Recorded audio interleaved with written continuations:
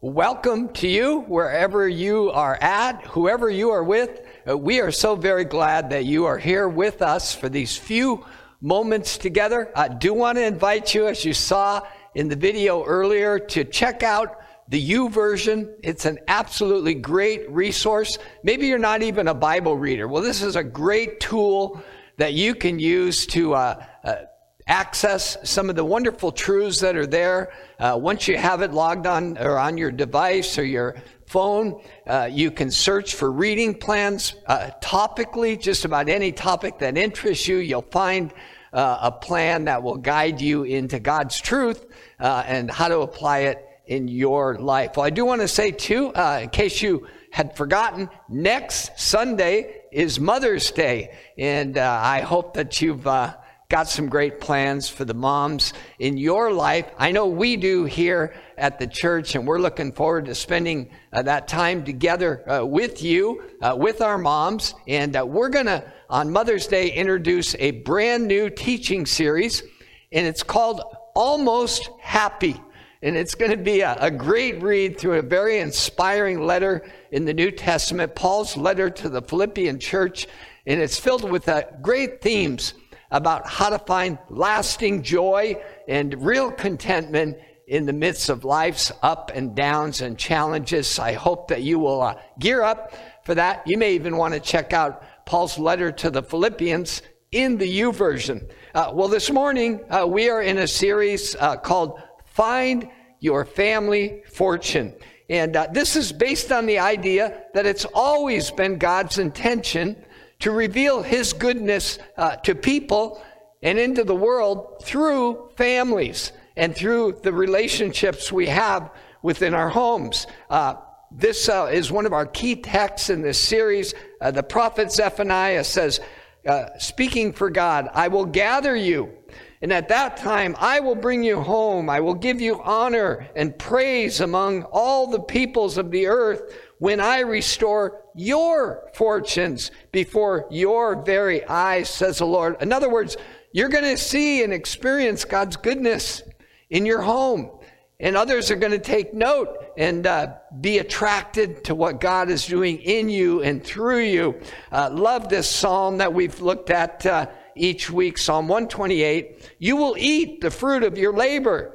Blessing and prosperity will be yours. Your wife will be like a fruitful vine within your house. Your children will be like olive shoots around your table. Yes, this will be the blessing for the man who fears the Lord. May you live to see your children's children, and peace be on God's people or be upon Israel. Well, it's the belief, again, that God wants to pour His goodness out in our relationships so that we can experience Him and pour His goodness out to our children, our children's children, our descendants, our friends, our neighbors, and those we influence. Well, today we come to the exciting conclusion. In fact, if you're thinking in terms of finding a fortune, today is the X marks the spot where the treasure is actually located. And if we'll dig here, we will find that richness that God has for our marriages and our parenting and all of our family relationships. Here's a truth that will carry into this teaching this weekend. The fullness of your family is determined by the quality of your relationships. That makes sense, doesn't it? The fullness and the richness of our family fortune is determined by the quality of our relationships. But here's the truth that may not be quite as easily grasped. That is, the quality of your relationships are always determined by the people who are in them. Well, those are truths that stand to reason. But we can neglect them. We can overlook them and think that somehow God's going to do something in us that eclipses perhaps our crummy relationships or our bad relationship skills. Jesus said it like this, Matthew 12, verse 33, make a tree good, and its fruit will be good. Or make a tree bad, and its fruit will be bad. For a tree is recognized by its fruit.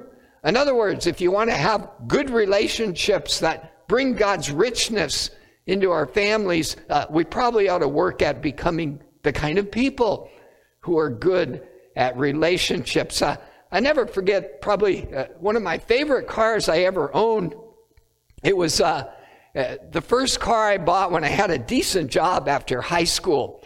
And it was a vintage Triumph TR4. And here's a little picture of the model of car it was. And one of the things I really liked the most about this car was the interior. It had this wonderful mahogany wood dash, sterling silver surrounding all the gauges and, readouts on the dashboard. This car looked really cool. But the truth is, it was a death trap. I remember the first time I got it out on a nice highway and lots of curves, and I thought, well, we're going to see what she can do. And I accelerated into the curves, and I had to fight to keep the car on the road. The suspension was so terrible in it, and just about everything else mechanically. And, that's kind of a picture that we can maybe look good on the outside, maybe have a few right behaviors, but if we're all messed up on the inside, we're really not going to have very good relationships. Here are two really big ideas for Christ followers, for Christians who believe that the Bible is God's word and teaches us how to live out our faith. And these two big words are discipleship and sanctification. And like I said, those are kind of religious sounding words, but what they really refer to is learning from God and from Jesus how to live. And not only learning how to live, but allowing his truth to transform us, to change us, and to make us into better people. And here's the way I would describe discipleship and sanctification.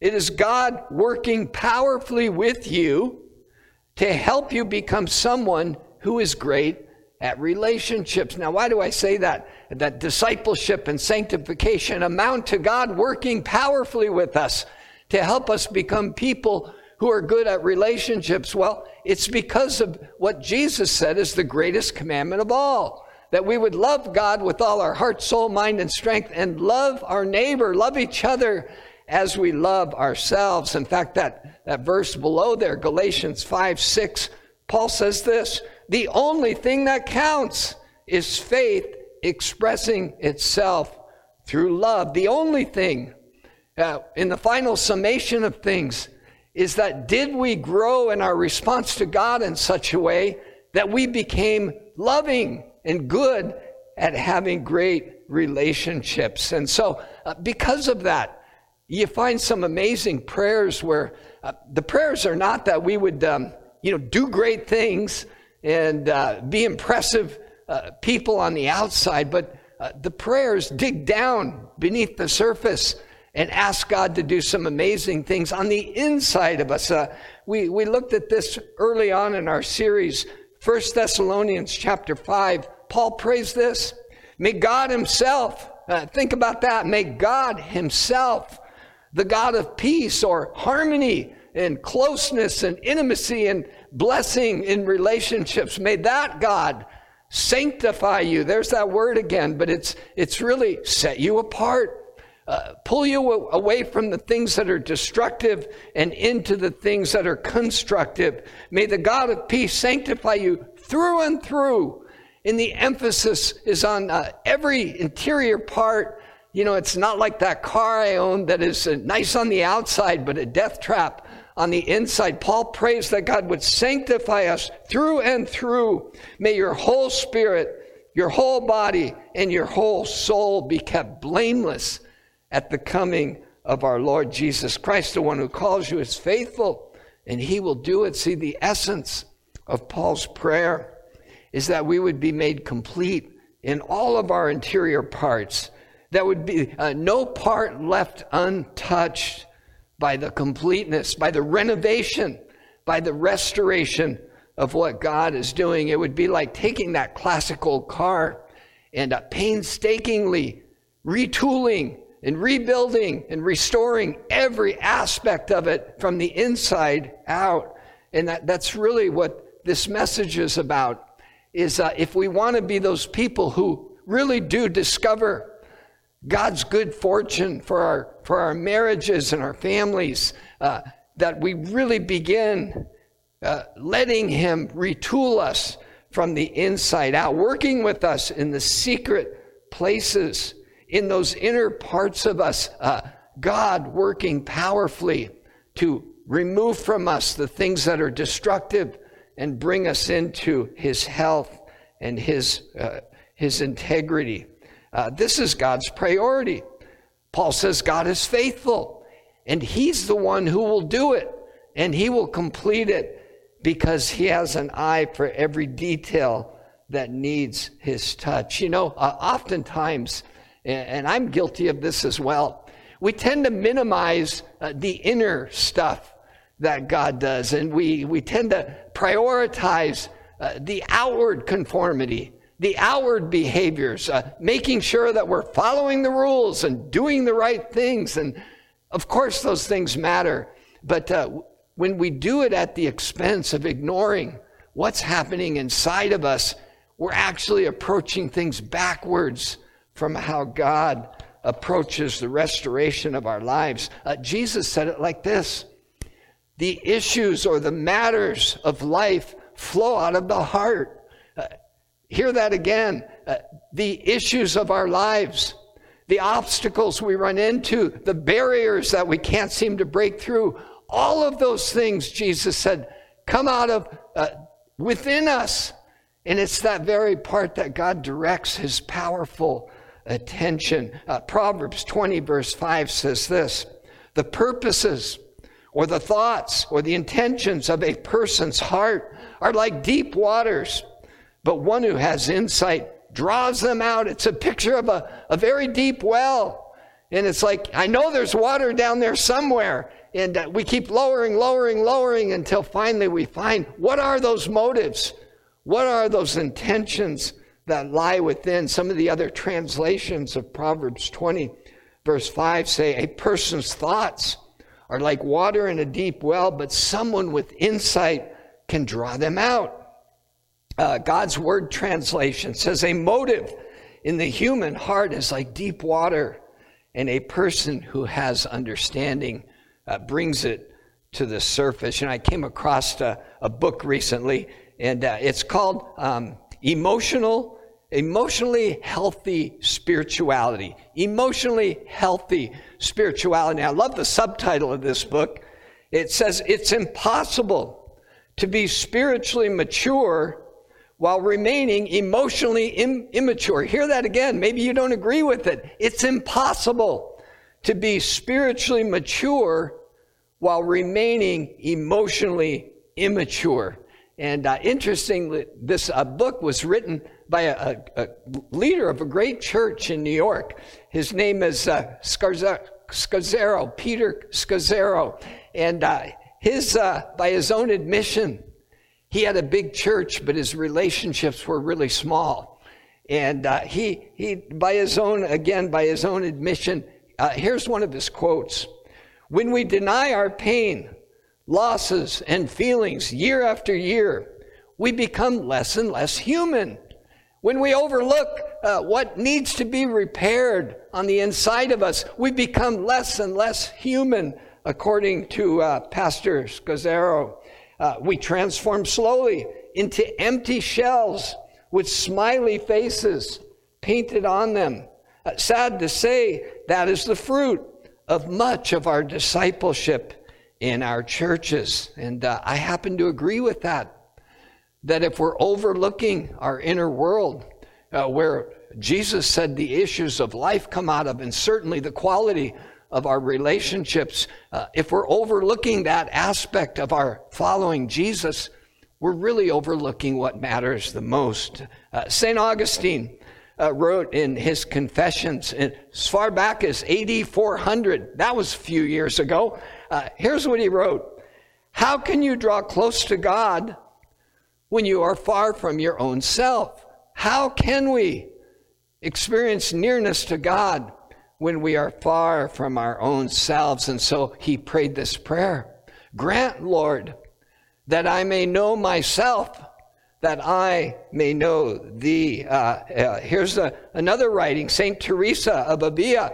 She wrote in the 1500s this insight: almost all problems in the spiritual life stem from a lack of self-understanding. That's a crazy important statement. Almost all problems in our spiritual lives stem from a lack of self-knowledge or self-awareness. Again, Jesus would say it like this: take the log out of your own eye before you ever attempt to help your brother remove a speck from his. Take the log out of our own eye. Tend to those conditions in ourselves that need God's touch and repair, that need to be sanctified through and through. And look to God. He is faithful. He will help us with this. I happen to believe this truth. It was one that was shared by a good friend and mentor of mine. Here's the truth. The greatest gift you can bring to your family and to your world, the greatest gift is a healthy you. That's, again, an incredibly important statement. The greatest gift I can bring to the world and to my marriage and to my parenting and my neighboring and all of my other relationships is a healthy me. Because the truth is, an unhealthy me propagates brokenness and unhealth. Listen to this prayer, again, where the Apostle Paul is praying for this kind of inner work that God would do in these people who have realized that Jesus is the way and they're on the journey. Here's what he prays. For this reason, he says, I kneel before the Father, from whom every family in heaven and earth derives its name. In other words, our families are sourced in God. And so Paul is appealing to God, who is the creator of all families. And he says, I pray that out of God's glorious riches, do you think God has some riches at his disposal? The God of all creation, the God who spoke the universe into existence. Paul appeals to him to access his glorious riches, that he might strengthen you with power through his Spirit. This sounds like something really special is about to happen, that the God of all creation would access his wealth of riches and spiritual power and do something amazing by his Spirit.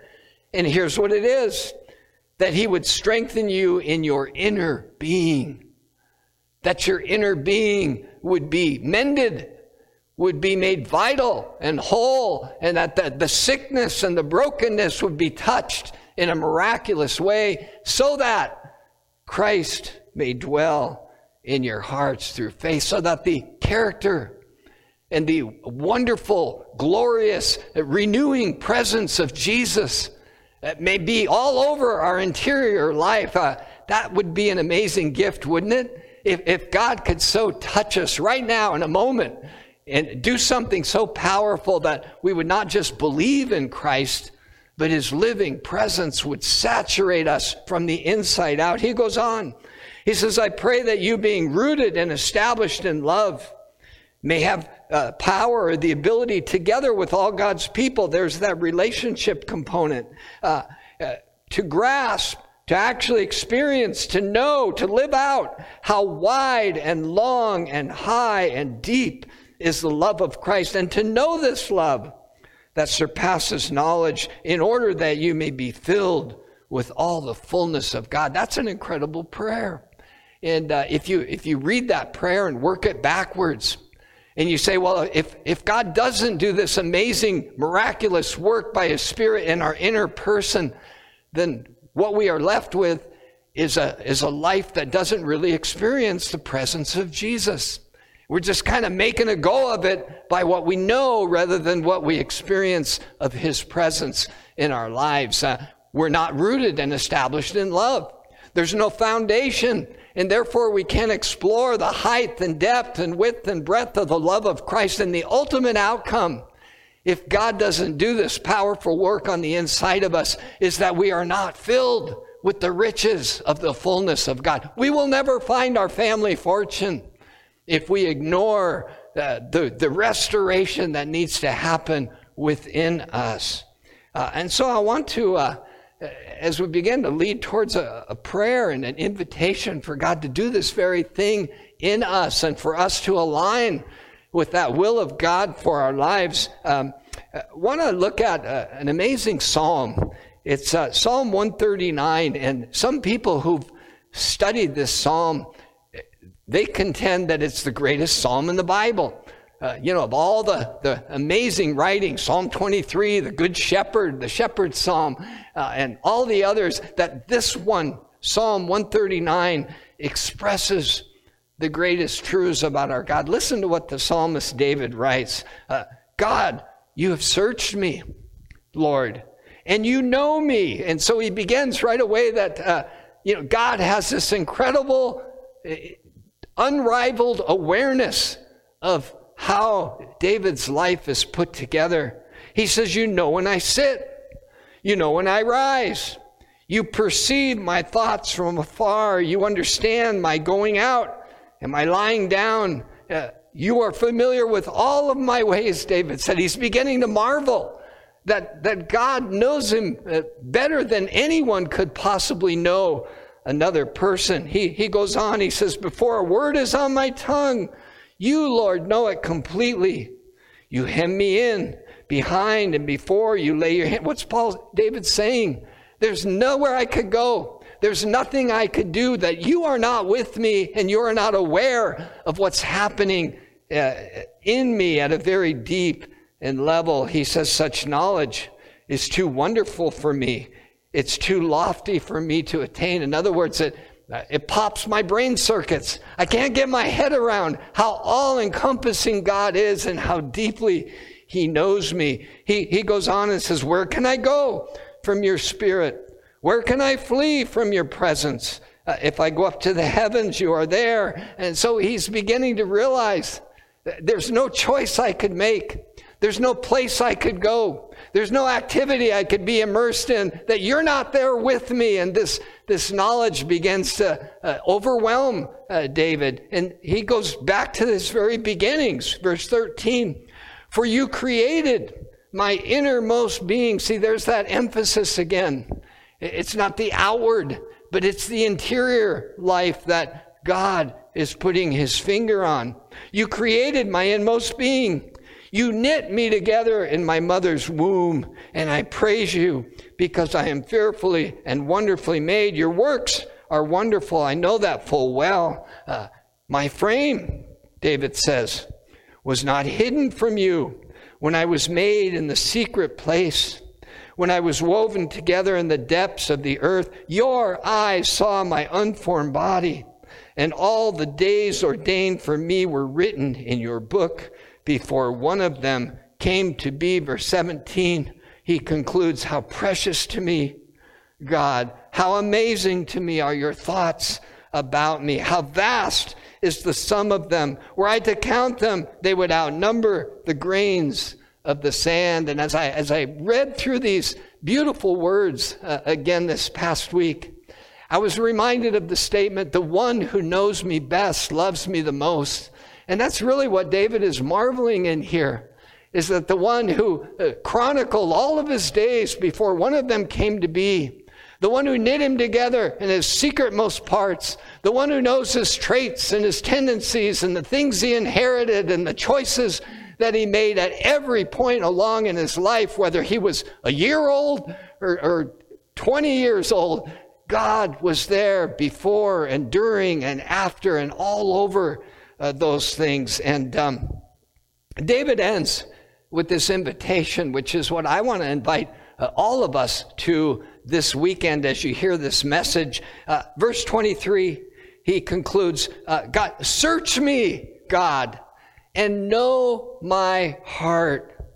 Test me and know my anxious thought. What is David asking for? He's saying, God, you know me so deeply. I want you to bring to light those things that are hurtful in me. Bring to light those things that are broken, those things that need your miraculous touch, that need to be restored, and see if there is any offensive way in me, and lead me in a way that is everlasting, that is more lasting, and that will bring more of your goodness into our lives. Much of my life, I would have considered myself an emotional Neanderthal. I really didn't see a lot of purpose in sifting through my hurts and pains and fears and brokenness and defensiveness and all the things that, as Jesus said, formed the nature of the issues of my life that were happening on the inside. But at some point, we've got to wake up. Much like that pastor who wrote the book, Emotionally Healthy Spirituality, for him, when his relationships, one after another, were just growing empty, he had a wake-up call. One Sunday, his wife got up and she said, "You know what? I don't want to go to your church anymore." And he was stunned. He was staggered. How in the world could something that had captured all of his effort and interest and attention become so empty and meaningless to his wife? And he began to realize that he wasn't allowing God to address the things that really mattered in his heart, that dictated the nature of his relationships. And I want to invite you to not make that mistake. And in fact, I want to, before I pray for us, I want to give us some homework that we could take the next step in responding to the truths that we've looked at in this message. So here are some homework that I would offer to you to help you put into practice this focus that we've put out in front of us this weekend. Number one, agree with God's inside-out priorities this week. Just make a decision that what's happening in my inner world is extremely important to my relationships, to my relationship with God, and my relationship, if I'm married, with my spouse, and if I have children in my parenting. God's priority of doing a miraculous and powerful work on the inside of us matters a lot. Number two, spend some time, alone time with God every day. Just find a way, whether it's 5 minutes or 50 minutes, spend some alone time. I would say quiet time, solitude time with God. I came across a book this week, not even a Christian book, more of a kind of a secular success book. But here was the title, The Miracle Morning. And it was all about, wrong book title there.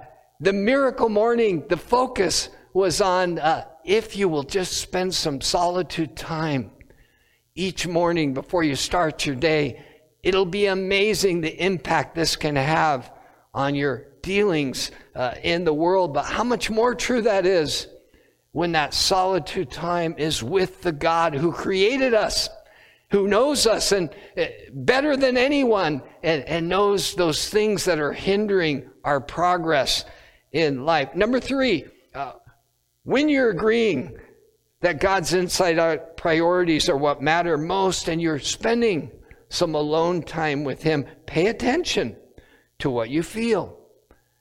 Pay attention to what is stressing you out, what is making you mad, what is causing you to be unsettled, what makes you feel lonely, or on the other side, what do you feel joyful and happy and grateful for? Pay attention to what you feel, and here's the key. Ask a few good questions. We don't ask enough good questions about what's going on in our inner world. But again, here's another book I came across this week, and this one was called A More Beautiful Question. Most of us, when we're struggling with something, we tend to ask the why question. Why is this happening? Why am I going through this? And for most of us, we know we usually don't get an answer to the why question. But a more beautiful question suggests this. What is this telling me about myself? Why does this make me feel sad? Why does this make me feel mad? Why is this irritating me? Why is this making me feel lonely? Why is this causing me to feel hopeless? And usually, when we ask a more beautiful question, we transition into, how could this be used in my life? How could I grow through this situation? What could this be telling me about myself that God would want to touch and heal and bring restoration in? And then finally, this fourth action step. expect God to show up and expect God to do what only He can do. See, that was the perspective of the New Testament writers, the followers of Jesus, is that He is faithful and He will begin a good work in us. And if He is restoring and sanctifying and rebuilding us at every level of our personhood, then He is involved in that. In fact, He is working miraculously by His Spirit to do something powerful in our inner person every time we come before Him in sincerity and in truth. Would you pray with me? As we're praying, I just want to state clearly, Jesus Christ is the one who makes this transformation possible. In fact, Paul would write in 2 Corinthians 5, if anyone is in Christ, they are a new creation. Old things have passed away. Behold, all things are becoming new. And that's something that begins the day we say yes to Jesus and begin to follow in His footsteps. Jesus said, if anyone calls upon me, I'll give them the right to become children of God. And He initiates that work of transformation that really has no end until we see Him face to face. And so I want to ask as we pray, is there anyone hearing these words who says, yeah, I need what Jesus can do. I need that transformation that changes my world from the inside out, that allows me to begin to experience His creative purpose in my life. And so I want to just encourage you, say, Jesus, I need you. Come into my life. Forgive me of my sins. Help me become that new creation in you. And I choose from this day forward to follow you, to lean into you, to learn from you, and to invite you to make my life an exploration of the height and depth and width and breadth of the love that you have for me. And Father, I pray for all of us. You are the one who gives families their origin. Lord, everything that we desire in our relationships, everything that we desire in our relationship with you comes from your hand. You are the Father from whom every family derives its name. And God, I ask that right now by your Spirit, you would work something in us that aligns us with your inside-out priority of living. And that, Lord, if we found a way to minimize that solitude, that time when we quiet our hearts and align ourselves, as King David did, say, God, you have searched me. You know me. You know the intricacies of my life. You know the things that drive my fears and my addictions and my behaviors. Lord, there was never a thing that happened to me or that I walked through that you weren't there with me. And such marvelous may be too lofty, such wisdom and knowledge may be too lofty for us to attain. But Lord, your word says it's true. And so we invite you in your all-encompassing presence right now to draw us close to yourself, settle our anxious thoughts. And Lord, I pray for each one of us that we would find a way to be with you this week, to allow you to breathe that strength and that health and that restoration into our innermost person, where all of life's issues find their origin. We pray this in Jesus' mighty name. Amen.